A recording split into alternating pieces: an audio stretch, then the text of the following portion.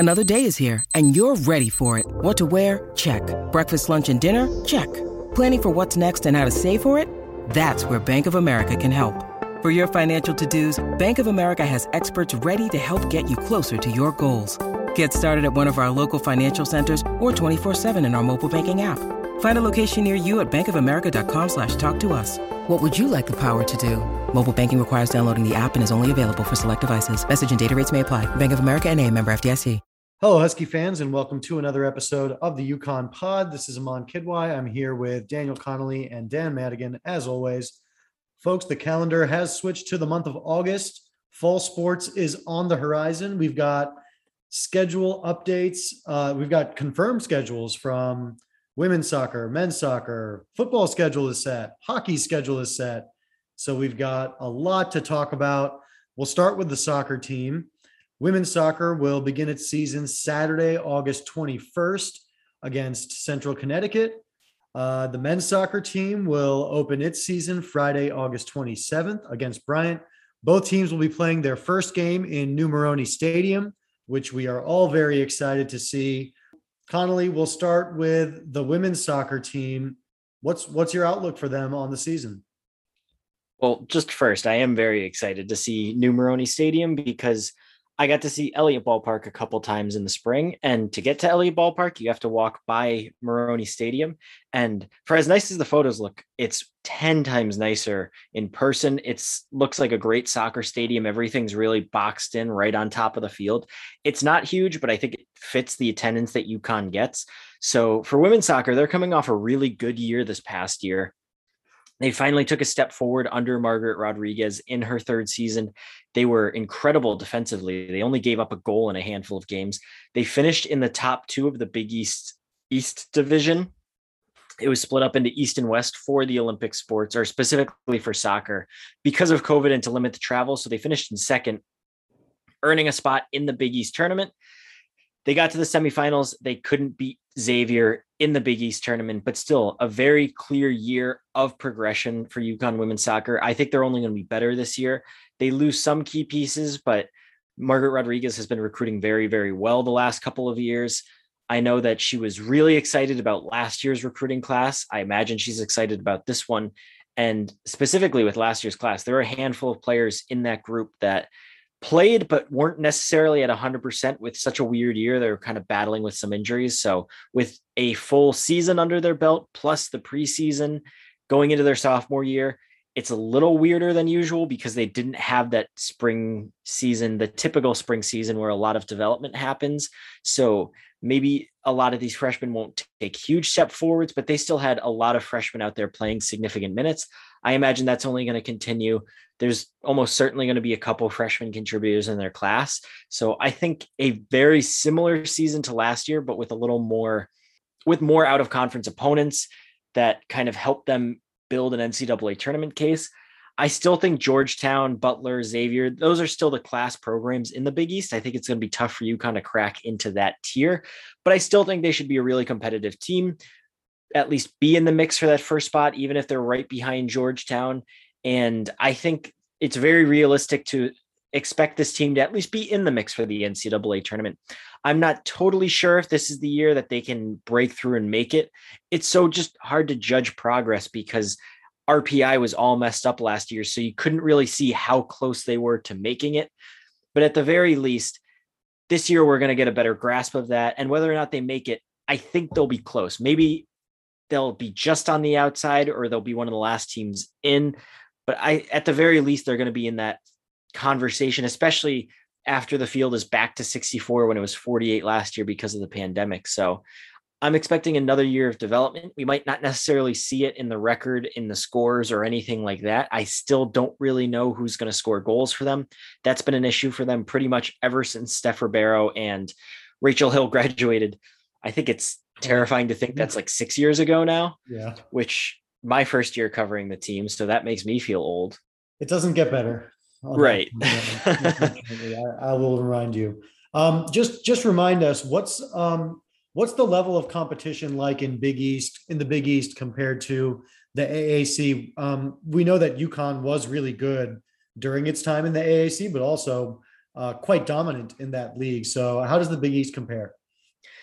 Yeah, well, I think UConn was quite dominant the years that they were because they just had very, very good teams. There was one year where my senior year, that same year that I just mentioned, 2016, where I believe their only losses in the regular season were to Rutgers, who was perennially one of the best teams in the country, and Florida State, who I'm pretty sure at the time they played was the number one team in the country.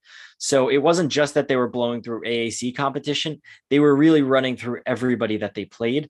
I don't know the sport super well to be able to say, oh, this conference is definitely better than the other. I think it's somewhat similar. The last couple of years, the AAC has had one or two very, very highly ranked teams, whether it's one of the directional Floridas.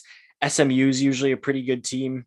And it's the same thing in the Big East where you've got the top programs. There's a pretty big middle class. And then there's the teams that you should just be beating 3-4-5-0 at the bottom. So I think the competition level isn't necessarily enough of a difference in that UConn's better off in the Big East, because if the competition level is similar, you can now pitch to your recruits that, I mean, not only are the road trips going to be shorter for the program in general, you can pitch to recruits that pretty much every single game that you play, aside from maybe one or two longer trips that you take, are going to be within driving distance for your families, for other people that may want to come to the games. I mean, this year, the farthest road trip they take is 2 games in the Big East, which are Chicago and Indianapolis. Those are the only ones that you have to get on a plane really to get to. It depends on your feelings on driving to Washington, D.C. But overall, a very regional schedule, which is good because there's a lot of good teams in the Northeast. So yeah, I don't really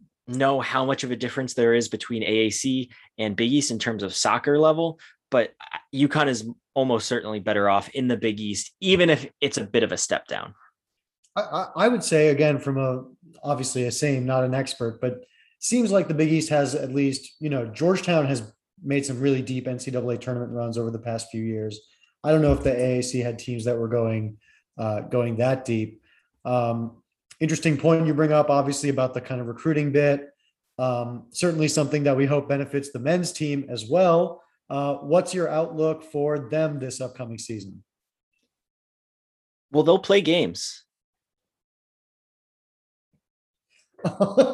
and then what? Generally how it goes is the clock winds down from 90 minutes, and then when it gets to 0, the game ends, and there you go. That's how soccer works generally. So yeah, I imagine men's soccer is going to do that for most of the season. Interesting. And we have no idea what the score will be. Who will score? Well, to win games, you have to score goals, and you try not to give up goals on your own end. So whoever has the most goals at the end of the game, they're going to be the ones that win. Yeah. So at the end of every game, there's going to be some sort of result. I mean, it could be a tie too. That's in there too. And they will be playing in a new stadium, and they will have players on the field. So, I mean, a lot going on for the program there. Madigan, what do you think about the upcoming men's soccer season and what their potential is like? Well, it'll be interesting to see if Ray Reid will be back on the sidelines. I know he left towards the end of last season or the middle of last season, took a leave of absence. So I know he's definitely coming up on the twilight of his career. He's done a lot for the program and led it to some incredible heights. And hopefully he can, if this does end up being his last season, he can go out on his terms and have a season that himself and the team and the program is proud of. But should be an interesting season for sure. I'm hoping to get up there and see the new stadium because I love the old one, and hopefully from what I've heard, the new one is just as good, if not way better. So looking forward to checking out some games there. Right, Madigan. And to your point about this being possibly one of his last season, I think it is very possible that we're going to see a lot of program records this year, especially under Ray Reid. So that is a thing. Program records, we can be excited to see. So I guess I'll say it. I've got a number of sources very close to the team, and they're telling me that the mood is not great. Going to be honest, folks. Don't know what to expect from UConn men's soccer this year. That's what my sources are telling me. Take it however you want. I do trust those people who told me that not to expect much from the men's soccer team this year. But certainly an exciting opportunity for them.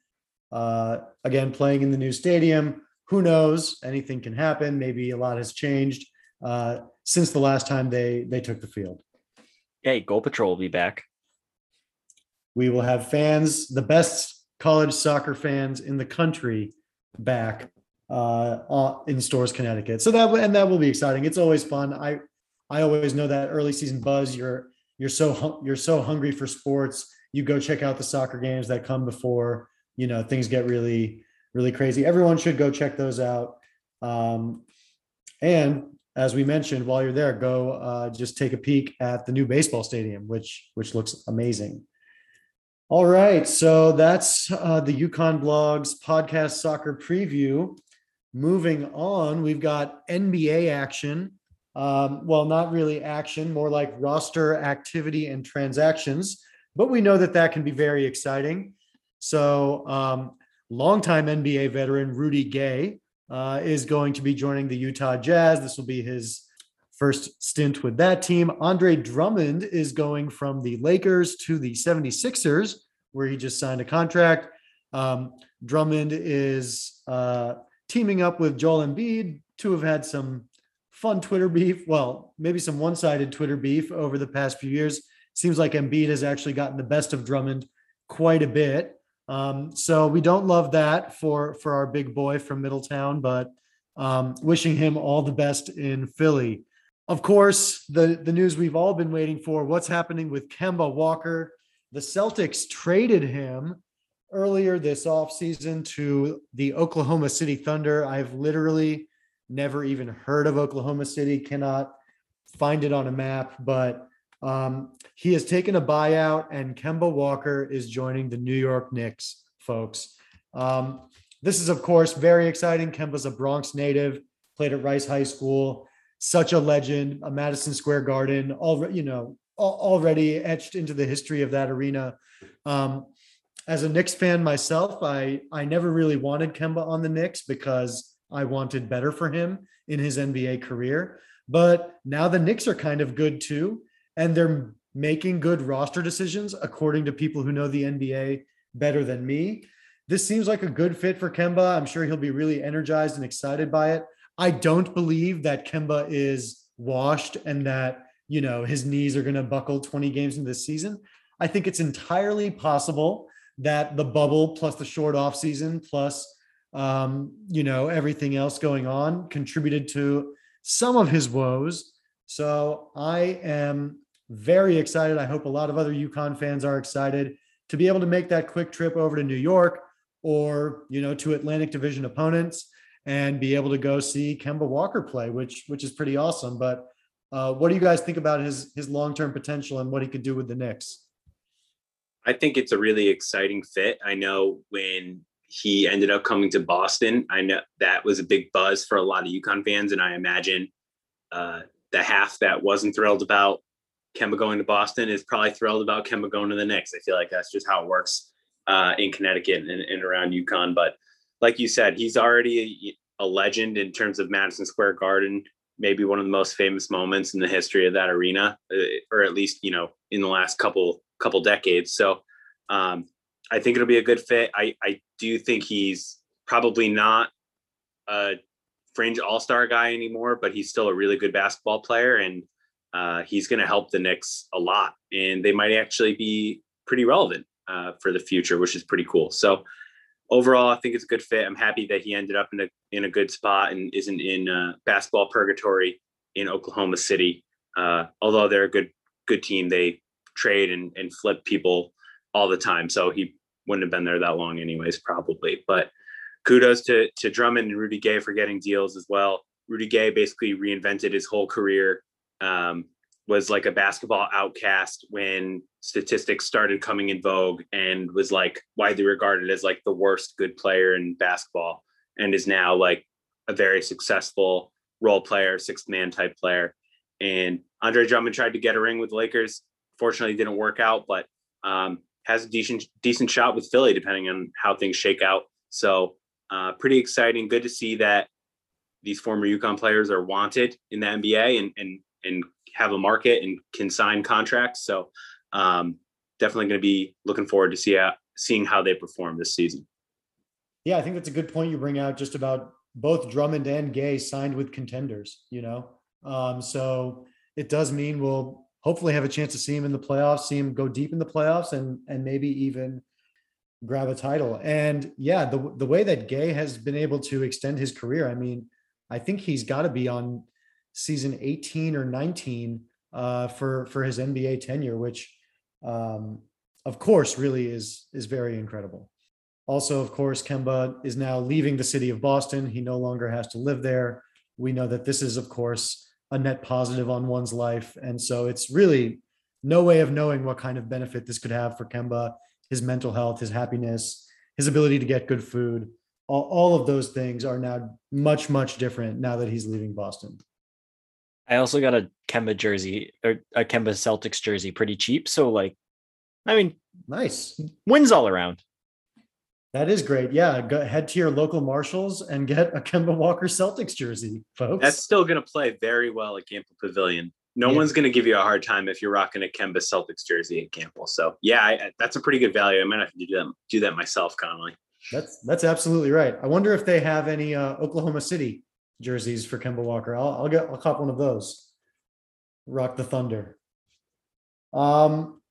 Of course, also, speaking of the NBA, we did have James Bouknight hear his name called 11th overall in the NBA draft, UConn's first lottery pick since 2012. Yikes. When both Andre Drummond and Jeremy Lamb were picked in the lottery. Long drought for UConn to get through. I think we saw Bouknight's stock go up significantly over the course of the pre-draft process. So great for him. A lot of people are excited for this assemblage of talent on the Hornets. So Bouknight pairing up with LaMelo Ball. And I saw someone say they'll be kind of a fun team to watch if you're someone who has NBA League Pass, check out a fun, young, talented Hornets team. So that'll be good. And then maybe in the future, he can also matriculate over to Boston, Philly, or New York, or some major contender. But, I think it's amazing for Bouknight what he's done. I think it's really possible his game translates better to the NBA than it even did to the college game. And huge for UConn and Dan Hurley to have a draft pick, right? To be like, we took a guy. He wasn't some elite prospect, but we took a guy and he came in and we got him in 2 years to that point where he's a lottery pick. So good for everyone involved, good for us. Of course, one of the most important things about yourself as a school is if you can place people in the pros. UConn had been struggling at that. So we love to see it. Yeah, definitely great to have UConn guys drafted again, especially in the lottery. Knowing very little about the NBA, I just really hated seeing him get picked by the Hornets because that just feels like an organization that is always starting its newest rebuild. It never really knows what it's doing. It's always making poor decisions somewhere along the line. They're never really that competitive. Sometimes they'll fall backwards into that 8th playoff spot before previously getting just like obliterated by LeBron, now probably obliterated by whoever, Giannis, are they in the East or anyone else basically. So I'm a little disappointed by the team that took him. I would have preferred someone like the Grizzlies or really anyone else that has at least been somewhat competitive in the last 25 years, but still maybe Bouknight can be part of the solution to turn that around. Warriors would have been cool. Yeah, I would have really liked the Warriors. I would have been good with that. Yeah, I was a little surprised that he fell as much as he did. But I don't know. I think it's something where we got sucked into looking at all the mock drafts, and all the mock drafts had him pretty much 6th, 7th, or 8th, I would say, based on up the time of the draft. And I was thinking about it, and I think that's just a matter of getting information that he was doing really well in workouts and at the combine, which he did by all accounts. But I think people just took that info like too much into account and pumped up his draft stock.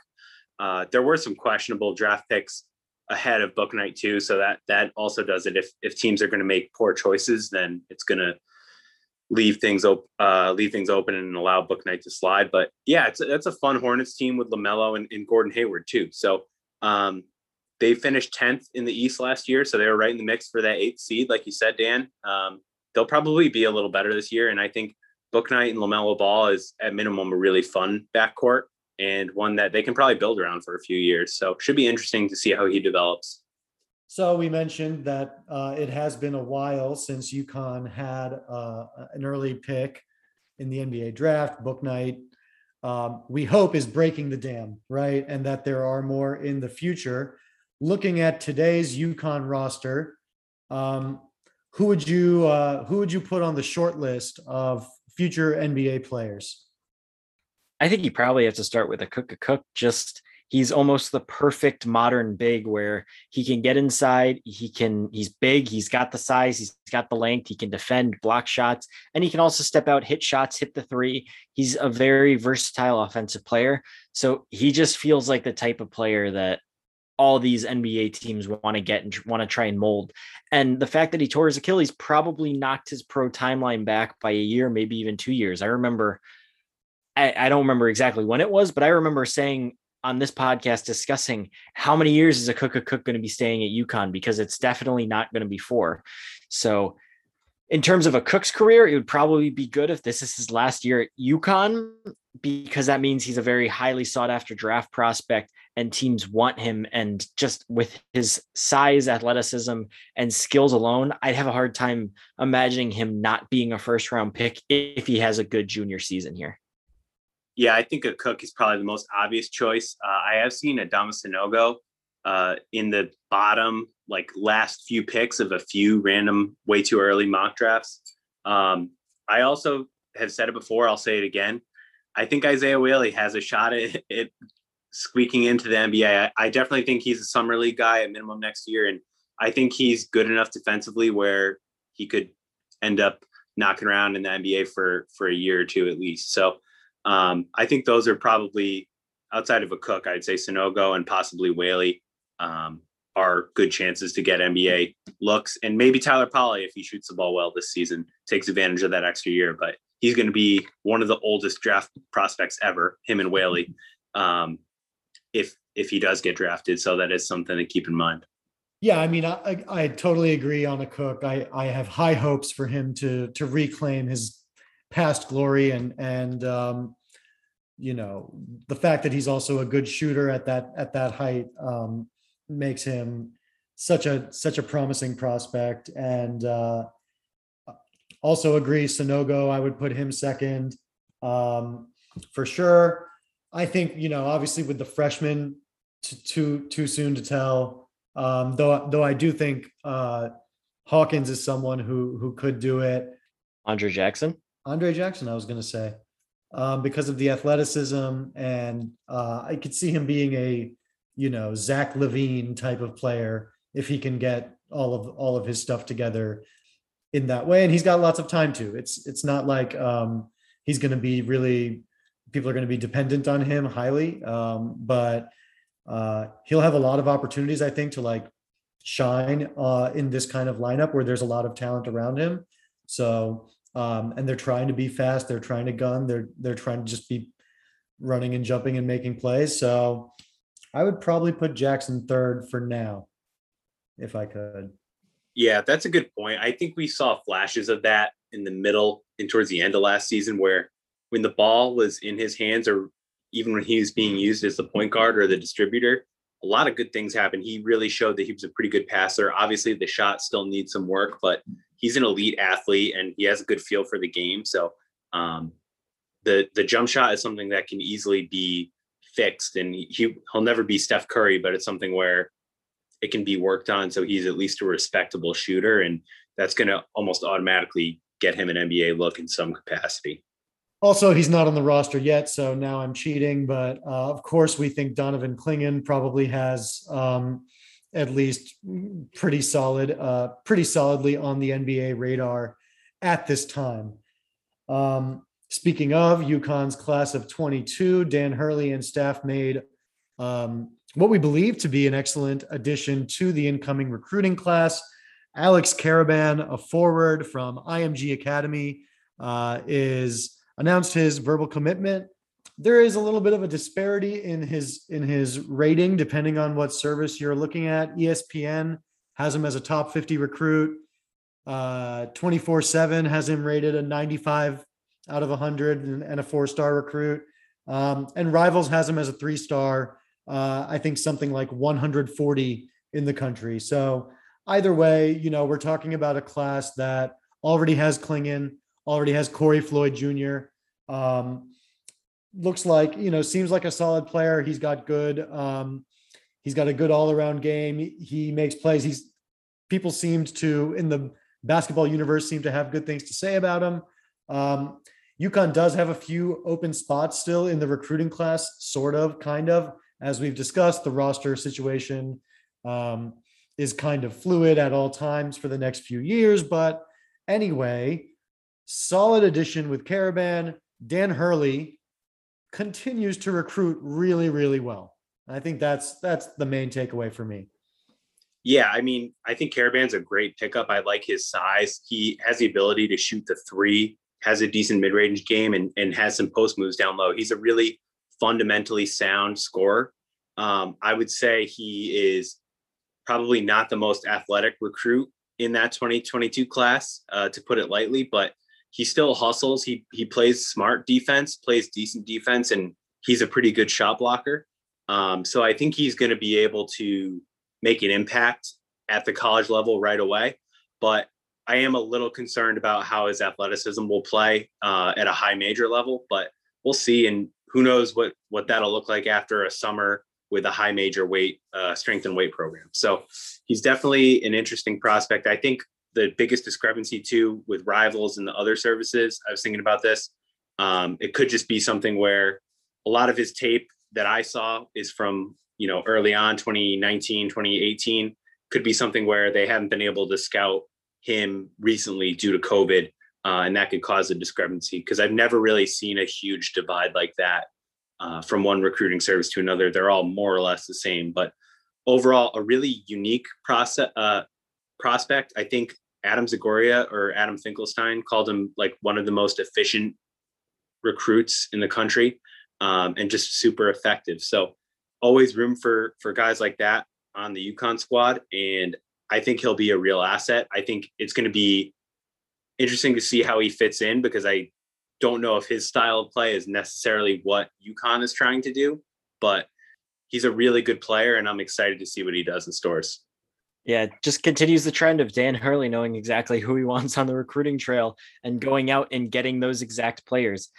It's worked out like that in the class of 2022, because I mean, it's not like this recruiting class is still early in the process. It's getting closer to later in the process, but he at least had the guys like Corey Floyd and Donovan Klingon pegged very, very early, and just only recently got Klingon, but it was on him for a long time. And obviously Caravan is just the latest one in that trend. It's just amazing how well the recruiting is going for him and the staff right now, because they really don't seem like they've swung and missed in a long, long time. Yep. I mean, again, so in love with the roster construction and the way it's, the way it's really solid, the way there's depth everywhere, the way there's competition for playing time on every level, and the way we can kind of see the plan for the future, right? We're not dependent on one and dones or star freshmen and sophomores coming in. Hurley's really building a team and building a future, and it's incredible to see play out in recruiting, especially after 8 years in the previous regime, many years in the previous regime where we were losing a lot of battles on the recruiting trail. UConn's winning them, beating Big East teams, and really very incredible to see. We're going to take a quick break and then talk Huskies in the Olympics and say goodbye to a very good boy.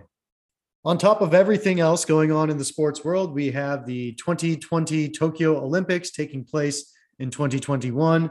We've got 14 Huskies who are participating in these Olympics, including participants in basketball, field hockey, and soccer. Of course, as you can imagine, a number of them were women's basketball players. There were actually two basketball teams that, or two versions of basketball being played in the Olympics this time. One is a 5-on-5, one is a 3-on-3. We've got Huskies in both. Connolly, tell us what has gone down.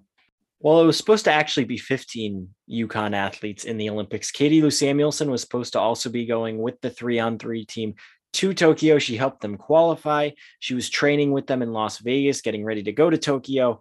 And then pretty much 48 hours before they were supposed to leave, she got a positive test back. It got confirmed, and she was no longer able to travel with the team to Tokyo, despite being fully vaccinated, which is just a brutal, brutal, brutal turn of events for her. She said in a story on Yahoo today that I read today that she wished that she got injured instead, because at least injuries are a part of sports and you can almost feel that happening. And it's more of a physical thing that you can sense. Whereas this is totally out of your control. She did as much as she could have by being fully vaccinated. She had tested negative the 4 days prior, along with the rest of the team. So it's just a very tough blow for her not to be able to go to the Olympics that close to leaving. But Steph Dolson was also on the team. USA 3x3 didn't necessarily blow through the competition to get to gold, but they didn't exactly get slowed down by anyone. They had a single loss that was in the final group stage game when they had already secured their place in the semifinals. They definitely had to earn both the semifinal win and the gold medal win, but it's not like it was a tense back and forth game that hung in the balance. It was more or less just them controlling it. And although it was close, they did what they needed to do to get the win. So Steph Dolson becomes the 10th former UConn women's basketball player to win gold and the first one to win it in 3x3. Obviously, this is the first year with 3x3, but still an accomplishment in and of itself. So it was just, she was phenomenal on 3x3. It's almost a sport built for her because it's so quick and it's so fast. And nobody else in the world in the Olympics had a player of her size, her strength that could really handle her down low. So she just cleaned up on the rebounds, got a lot of second chance points. And obviously we know that Dolson can play away from the basket too. So it was just a very fitting competition for her. And it was great to see Steph Dolson win gold. Just one of the best personalities ever to come through UConn, one of the best defenders, one of the most underrated players ever at UConn. Good to see her getting some due on the international stage. We do love Steph Dolson. So yes, great to see her get gold. Big Mama Steph. Okay, so who else we have in the Olympics? So that was the 3-on-3. I agree. I mean, she must be nasty at 21, playing that in the driveway growing up. She was probably like the best in her entire town, at least. That's because that's what 3-on-3 looks like, right? It's like behind the arc is 2 points. You got to bring it back on a rebound, right? That's how the game is played. Yeah. And it's also, like you said, it's the first 1 to 21 or whoever's leading at the end of 10 minutes. So you can hit like walk-off shots in this game, even if there's still time left. So it is very much in the spirit of driveway basketball. That is fun. That is fun. Unfortunately, the USA men's team did not qualify. LOL. So embarrassing. So embarrassing. All right, so now on to 5-on-5 basketball. What do we got? So starting with Team USA, we have 5 former UConn players on that squad, controversially a little bit. There's Sue Bird, Nafisa Collier, Tina Charles, Brianna Stewart, and Diana Taurasi. Brianna Stewart has just been doing Brianna Stewart things in this tournament. She's been very good throughout the group stage. Once they got into the quarterfinals against Australia, she just took it to another level, led the team in scoring, just total Brianna Stewart classic domination. Diana Taurasi got hurt in the last group stage game. She hasn't been as impactful as she has been in recent games, but still Diana Taurasi is the type of player you want on the team. Sue Bird has just been kind of classic Sue Bird, lots of assists, not a ton of points, running the whole offense out there. Tina Charles has had a couple really good games off the bench, hasn't been a major contributor, but similarly, someone that you do want coming off the bench with size, with experience, a nice veteran leader on the team. She's helped them win games. And Nafisa Collier's pretty much there for the experience. She's probably played fewer than 10 minutes in the entire tournament. She hasn't really factored in, But you hope that once you get to 2024 in Paris, she's going to be one of the key players on that team, having already made this squad. Right now, they're in the semifinals, but they play tonight as we're recording. So by the time this goes out, they will have already played. And I feel pretty confident saying they would have already won and moved on to the gold medal game, where they may play Gabby Williams, who's playing for France in this tournament. I think her mom is actually from France or is very closely tied to France. She's been pretty much, as you imagine, Gabby Williams at UConn, just stuffing the stat sheet. She's been vintage Gabby Williams for the French national team. There's a story on ESPN about her where she said this is pretty much the player that she's wanted to become ever since turning pro. So she's just been a really solid contributor for France, has been a very key piece in getting them into medal contention. Now she can help them get a semifinal win over China, I believe it is. Then she'll at least secure coming home with a medal, probably silver if she ends up playing the US in the final. Whereas if she gets into that bronze medal game, you have to win to even medal. So very good to see her at least in that contention, and hopefully she comes home with a medal at some point. Just hopping in while editing to provide a couple updates on those games we just talked about. Team USA beat Serbia to get into the gold medal game, as I predicted, shockingly, I know. And France fell to Japan, so they will play for the bronze medal. France plays first at 3 a.m. on Saturday night on CNBC. The U.S. national team goes for gold at 10:30 p.m. on Saturday night. That one's on primetime NBC. What happened with Team Canada?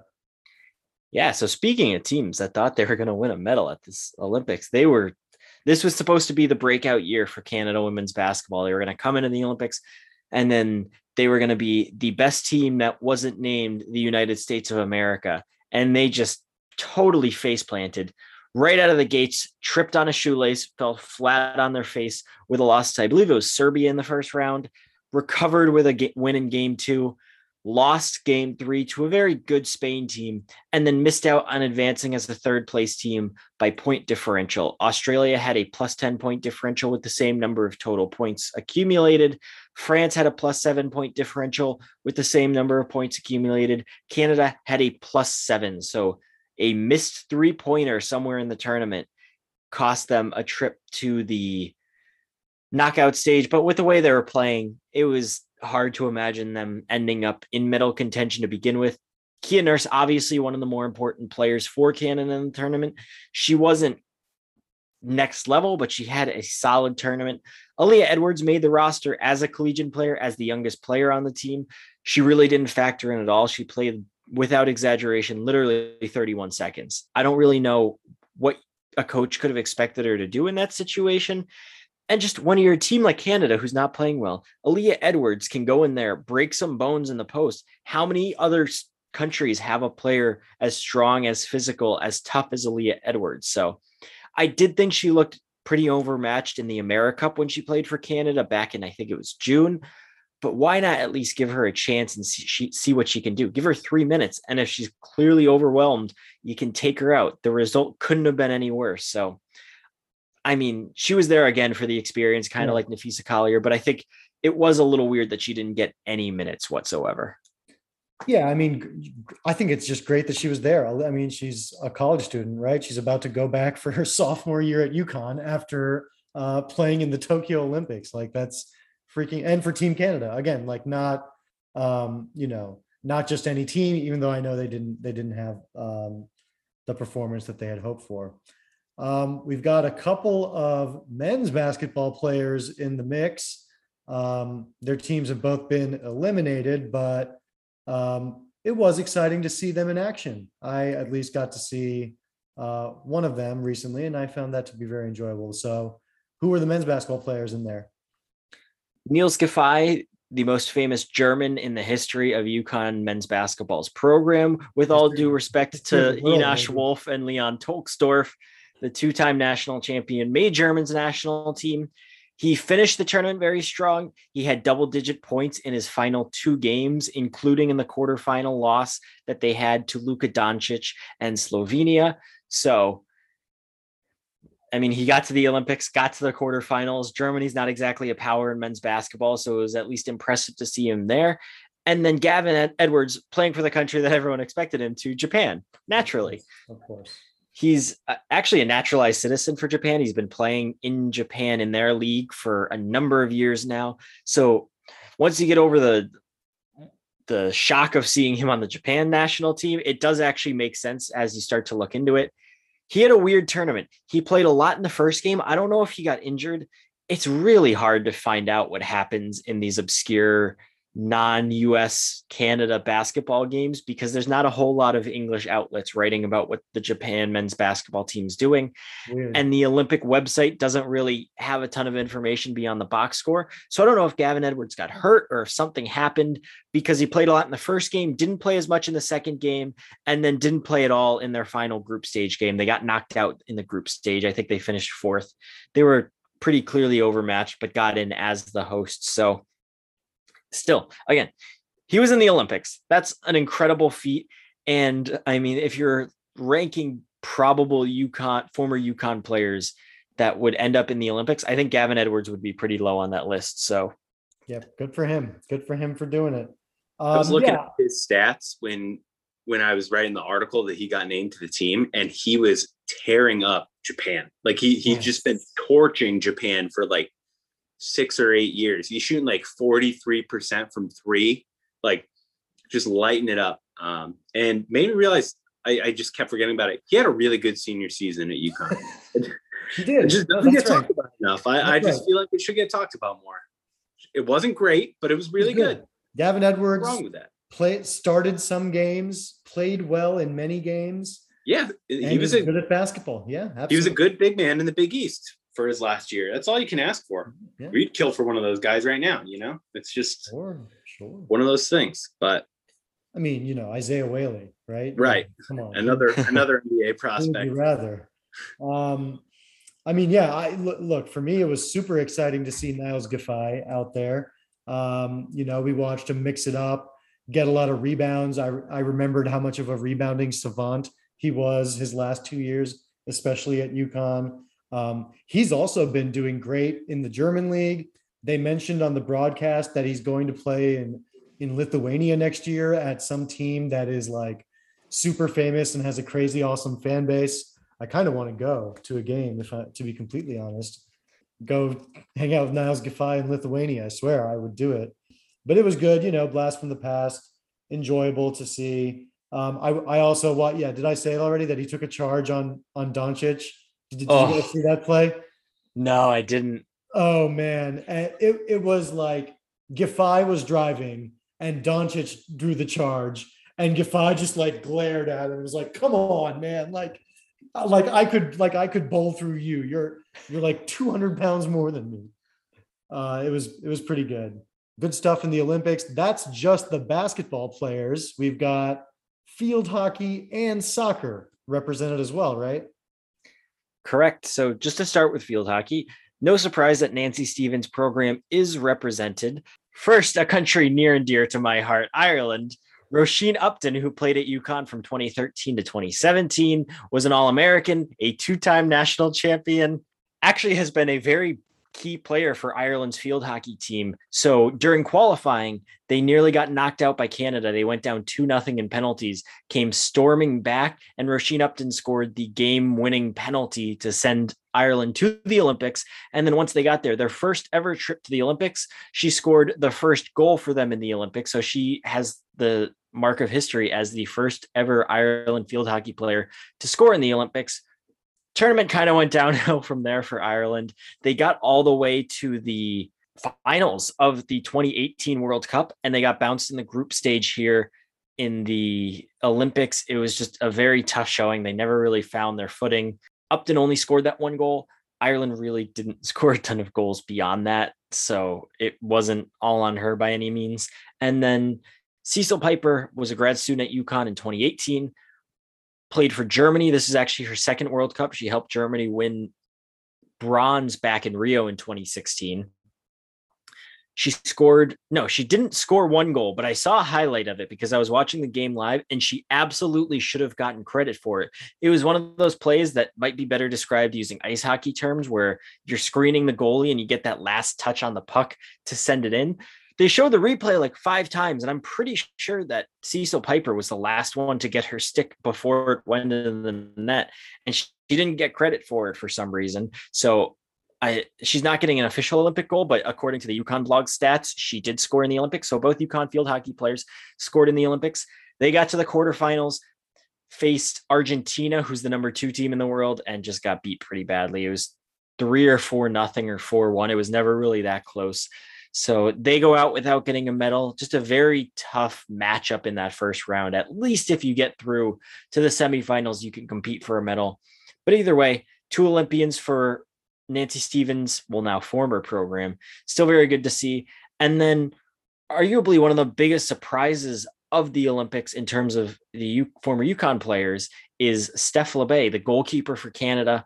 She's helped the Canadians get all the way to the gold medal game, upset the U.S. women's national team in the semifinals. She's had just a fantastic tournament for her national team. In their opener against Japan in the group stage, she got whistled for a penalty, got injured on the play, saved it, and then ended up coming out of the game with the injury at halftime, missed their next game, but then returned for their final group stage game, had a couple big saves to help give Canada the win in that. They advanced on, beat Brazil in the quarterfinals, again, made some big saves late in that game, and then that went to penalties. I think Canada fell behind 2-0 and then again came back, and LeBay saved the final 2 penalties of PKs in order to send Canada through. She didn't have to do a ton against the U.S. The U.S. had absolutely no attack going on for most of the game. She did make a couple good saves and held one of the best teams in the world normally. They kind of sucked in the Olympics, but 2-a shutout, so that's impressive to begin with. And that gold medal game, I believe, is going to be in Eastern time Friday morning. So by the time you're listening to this, we're already going to know the result. They're going up against Sweden, who's been just on fire in this tournament. They're going to be a really, really tough team to beat. I'm not sure if Canada's going to have what it takes to beat them, but LeBay's been incredible in goal. So when you've got a hot goalkeeper, that's pretty good. You can go a long ways with that. And I've just been continually laughing to myself while watching her play that Steph LeBay was a goalkeeper for UConn women's soccer. And I was a goalkeeper for UConn women's soccer. And let me tell you, I am not an Olympian. So she's doing a little better than I am. We love to see all of these Olympians thriving. It's really pretty awesome. And to see many different countries represented. That's awesome stuff. Hopefully we will have many more the next time there's an Olympics. Probably in the Winter Olympics, we'll have some hockey players, most likely, and maybe some other athletes. What do you got? Yeah, so there is one confirmed player going for the Winter Olympics, Cameron Wong, who's going to be a senior on this year's UConn women's hockey team for China. She's originally listed as from Vancouver, British Columbia, but I imagine she has some parental lineage to China. So at least one confirmed. I don't know how many others there will be. Wasn't there a bobsledder at one of the last Winter Olympics? So I imagine there will be multiple. Should be, and then of course we'll expect many in the 2024 games as well. In less pleasant news, the UConn community dealt with a lot of pain over the past 48 hours or so as they found out of the passing of Jonathan the 13th, or the Huskies' live dog mascot. A very good all-white Siberian Husky. He was the mascot from the years of 2008 to 2013 or 14. And, some pretty iconic times for UConn football and basketball. UConn athletics as a whole, really, but so many iconic moments. That was our Jonathan for a period of time. When the news hit, it hit me harder than I thought it would. We had seen that dog at a lot of games, and very sad, and very good boy, and what a time it was, for UConn athletics from 2008 to 2014. Arguably, things changed after that and did not get good again for a while. So it was kind of a an important era that Jonathan the 13th was the mascot for.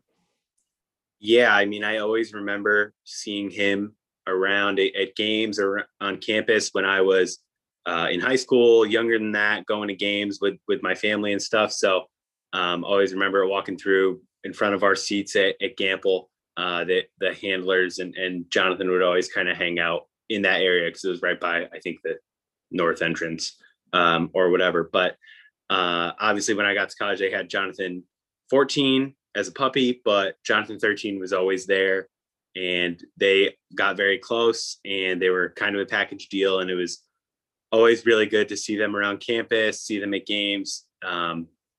Really just, they were the stars of the show on campus. People stopped what they were doing, went out of their way to go see them and pet them and grab a picture with them. And just incredibly sad. Fortunately, he lived a great life. And, we still have Jonathan 14 as well to kind of carry on that legacy, but it's definitely very, very sad. And I think it's a crazy life for those dogs. I can't imagine dogs like loud noises or a lot of people. And that's pretty much all that they do, that they're trained to kind of be around. So always thought that was really impressive too. So very sad, but definitely won't be forgotten anytime soon. Yeah, having a live mascot is great. When you see them around campus, it's always the highlight of your day. It's awesome, especially dogs. Like when you have especially an animal as approachable and as easygoing as a dog and treated humanely like a dog, unlike some other schools, it's awesome and everyone loves it. But then days like this really suck where, yeah, these sort of things happen. And it's also really the end of a era where I'm pretty sure UConn's only had all white Siberian Huskies as their live mascots, or maybe they've had one all white Siberian Husky, but now with Jonathan 14, obviously he's got the different two-toned colors on him to match the logo more. So it's possible that Jonathan the 13th is the final all white Siberian Husky. So I mean, just on top of how sad it is to lose him, it's really just, it just sucks. Like every part of it sucks. And Huskies are very beautiful dogs, no matter what the pattern of their fur turns out. Just a very majestic dog.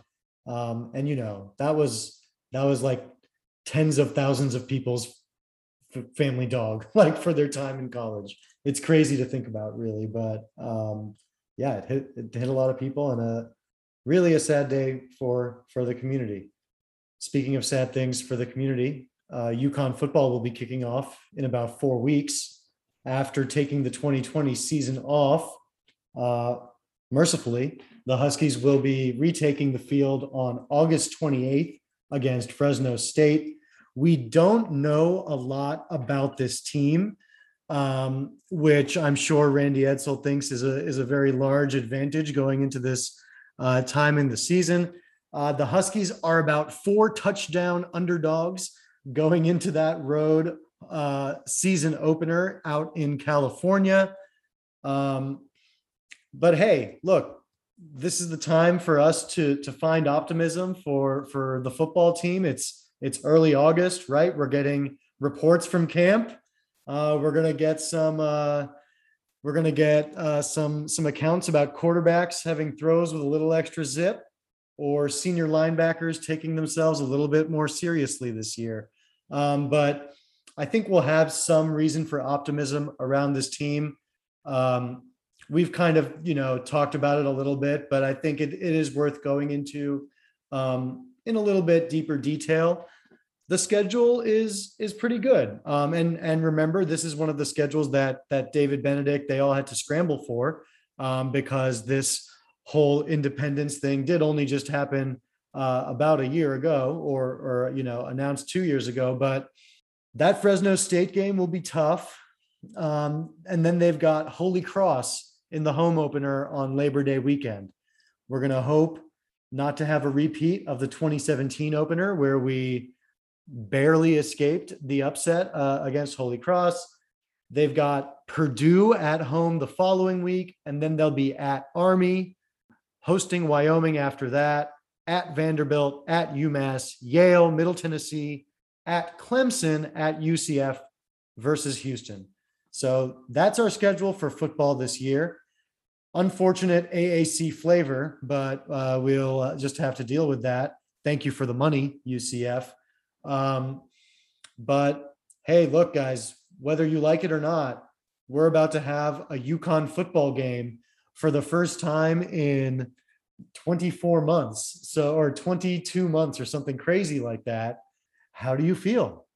I think I'm actually excited. I don't know how good this team is going to be, but the schedule, like you said, Amon, is fun. I do think they're going to be better than we've seen them the last time we've seen them play football. I know we've talked a lot about over-unders for win totals kind of in our group Slack. And I think it's pegged at 2.5 right now. Some sites may have it at two even though we haven't really seen that anywhere, but we've just heard rumors of it. I think this team is going to win at least 2 games. And I feel pretty confident saying that. Huge, bold prediction, I know, but I think 3 or maybe even 4 is really on the table. It's just the way the schedule lines up. I think obviously Holy Cross, Army, Wyoming, UMass, Yale, those are pretty beatable teams. And it could work out. Some things bounce the Huskies' way and things go in their favor. And that's, 4 wins or they're flirting with 5 wins in the last game against Houston. There's a bowl berth on the line, and we know how that worked out the last time. So crazier things have happened. I don't think that's likely, but I don't want to rule it out. A lot of things could happen in this crazy year that the program has had. Now that I think about it, that first game at Fresno State is just absolutely brutal. Just not playing football for a month or for a whole season, getting everything ready, traveling across the country for week 0 to play a pretty good Fresno State program. That could be really ugly. And I think it's going to be one of those things where even as long as the result is, I don't know, if the result is really bad, you almost have to throw it out. And if UConn plays really well, I think you almost have to kind of throw it out too, because it's just such a weird game, and UConn isn't going to play there's not going to be another scenario like that for the rest of the season. So definitely interested to kind of feel out this new independent schedule. I think that Fresno State game is an unfortunate byproduct of being an independent program where you can't always pick and choose things as much as you want. But if that's the only problem that UConn has for the next few years with independence, I think that's a great problem to have. I have an idea, and I think Randy Edsel should seal this when he inevitably listens to this podcast, obviously. But how many quarterbacks are on UConn's roster? 5, right? Or something? Sure. Okay. So each of the first 5 series against UConn, they should throw out a different quarterback. Fresno State will have no idea what's happening. Or even better, throw out a different quarterback every single play. Just keep cycling them through, and Fresno State will have absolutely no idea what's going on. Stick like Kevin Mensah at quarterback for one play. Just do the most insane things for this game, because as Madigan mentioned, or as maybe you, Amon, mentioned, that Fresno State is going to be just as much at a disadvantage as we are trying to cover this team, having no idea what to expect. They have no film on 3/4 of the roster. If they do have film, it's very, very limited, and it is very, very old. I think only 2 quarterbacks have even thrown an actual pass in a live game. And again, 2 years old. So how great is that? Just throw every single weird look at them, throw every single player that is even partially able to play in a college game out there, because Fresno's a very good team. You're going to have to find a creative way if you want to beat them or keep it close. So why not just go nuts and have a literal quarterback carousel? Put all quarterbacks out there at the same time. Just go 5 wide with quarterbacks, and then have like Kevin Mensah at running back or something. Just go as weird as possible. I do agree. I mean, the mood of the Fresno State game very much has to be exhibition. This is the most tune-up of tune-up games. We're talking about, again, a team that has taken a lot of time off. We have no idea what the effects of this time off will be. And I think that's really significant. In terms of the schedule, yeah, I mean, I think it's a big part of it is just how much can they avoid those demoralizing losses, those 55-7 things where, they couldn't stop the other team. So, to start to look at it a little bit more closely, Fresno State, again, is going to be a tough game. Purdue is going to be a tough game. That's week 3. At Army is going to be a tough game. Hosting Wyoming. There are some, pretty good teams. And then it gets, there's Clemson, UCF down the road. They need to avoid the blowout. We've discussed this a lot. I mean, they need to for themselves. They need to for the fan base so that we can palatably watch these games and not want to turn them off and rip our eyes out, 2 quarters in. We do need to, again, to look at the team. We will be watching this quarterback situation closely. We know that Krajewski, Jack Zergiadis, and Michael Leone are all kind of in the mix to potentially be the starter. It could be any one of them. And I agree, we will not know after Fresno. We probably won't know after 2 or 3 games this year. And Edsel is likely to play, 1 or 2 guys back and forth because we have seen him do it, against the wishes of many of us, maybe. But the quarterback situation is something to keep an eye on. Honestly, across the roster, there are reasons to believe it will be better, I think, and I think that's fair. The O-line, which had gotten to a decent place, actually, the O-line had gone from a real weakness to a point of non-embarrassment, which again, in our scales is quite good. But the problem was the defense. The front 7 was noticeably, just smaller and weaker than other teams. And the secondary was still getting absolutely slashed by lots of teams. I mean, the AAC had a lot of good offenses, but still, the secondary was particularly weak. As people will recall, a lot of folks transferred after the 2019 season, including a number of defensive backs. So I think that's something to keep an eye on, of just like, is the defense really going to be able to improve? Because if the defense is competent, yeah, I do think UConn could land on the higher end of its, potential win range for this season. That's a tough thing, but we do know that that's Randy Edsall's kind of calling card. It is the thing he has been able to do well at schools. And we have seen good talent coming in. Ever since he got here, he was bringing in 3-star linebackers. We know Travis Jones is a beast on the inside.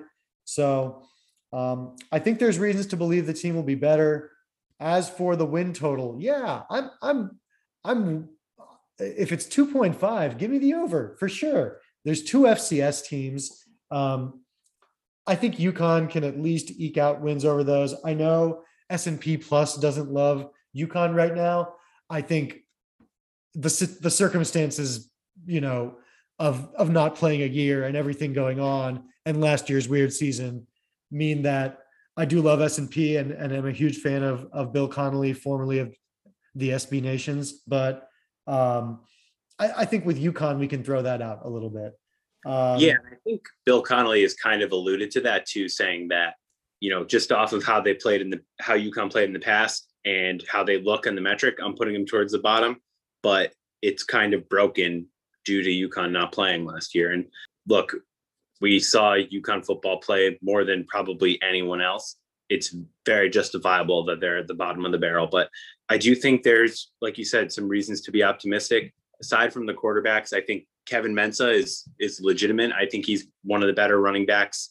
I was going to say in the American. We're not in the American anymore, but I do think he's a really good running back, one of the best that UConn has had in a long time.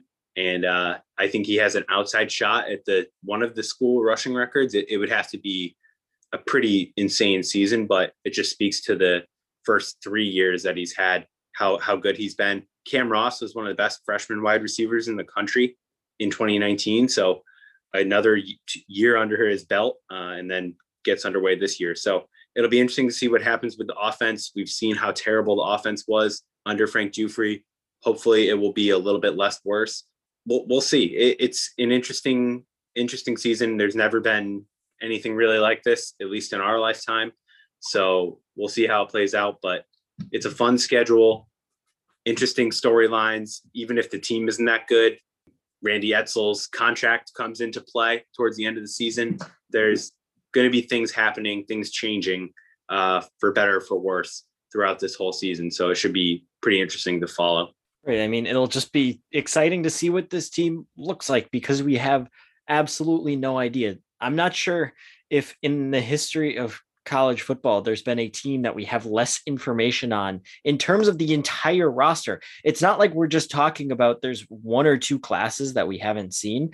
It's almost the entire roster that is just a complete and giant question mark, which is both very exciting and also just extremely terrifying. This season could go in two very drastically different directions. I think it's more, I'm not by any means predicting this is going to happen, but I don't think it would be a massive upset for this team to become bowl eligible, to get to 6 wins, even if one of those, or even if 2 of those wins are against FCS schools. I don't think that is out of the question. I don't think it's going to happen, but it's possible. And probably on the same likelihood, they might not win a game. Like maybe we think that this year off really benefited them. Maybe they just took 15 steps back. Nobody's developed. They haven't actually brought any talent on. All the quarterbacks suck. Kevin Mensah can't run more than a yard before just getting tackled by 5 defenders because all their good offensive linemen left. And maybe they don't win a game.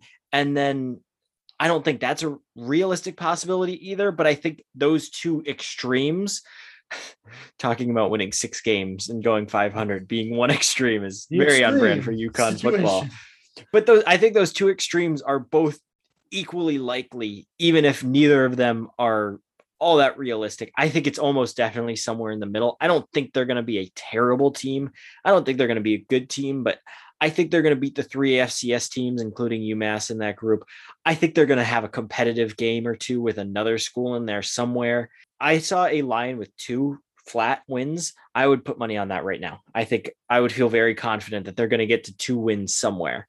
I think a high prediction I would make would be 4 wins. I think a realistic prediction is going to be 3, just because you beat the 2 FCS schools and UMass, who is, let's be honest, that is just a program that's always in the mud. So I don't have high hopes, but just progress. Progress is what we need to see. Yeah, we need to see progress, and again, they need to be not in the bottom 10 teams in the country. Yeah, but that's it for me. I do think 3 wins is the floor for this team. I feel like that's pretty attainable just based on the schedule. And if it's not, then there's probably some bigger problems that need to be addressed. But Dan, you brought up a good point, and I don't think we need to really think about this, but for the sake of it being early in the season, a little optimism flowing. Say UConn does get to 6 wins and they win, they beat UMass or not UMass, they beat Yale and Holy Cross. They wouldn't be bowl eligible if they finish 6-6, right? Because they only count 1 FCS win. We don't have to actually worry about this. This is more of a rhetorical thing, but I'd have to win 7. No, I think it does. I think, or you need to get a waiver for it. Yeah, right. And if it's between UConn and Louisiana Monroe, actually that has a rabid fan base. Bad example. The Raging Cajuns, they'll travel. Yeah.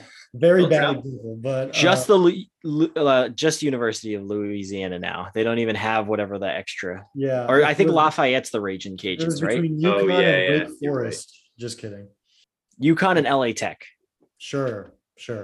I'm gonna start the Swaggy. I'm gonna start the Swaggy Z hype train. I've been a big Swaggy Z guy, Jack Zergiadis. I think he's gonna win the quarterback competition, and I expect big things. I really liked the very limited stuff that we saw when he wasn't throwing the ball to the other team. But he was a true freshman. Very few true freshmen are gonna end up doing well thrown in there as a starting quarterback. So I liked what I saw. Hopefully he just doesn't prove me wrong immediately or doesn't end up as like 5th on the depth chart. That would probably not be great, but I'll start that going now. Hey, they don't call him Swaggy Z for nothing. That's right. Well, that's going to do it for us, folks. Thank you all for listening.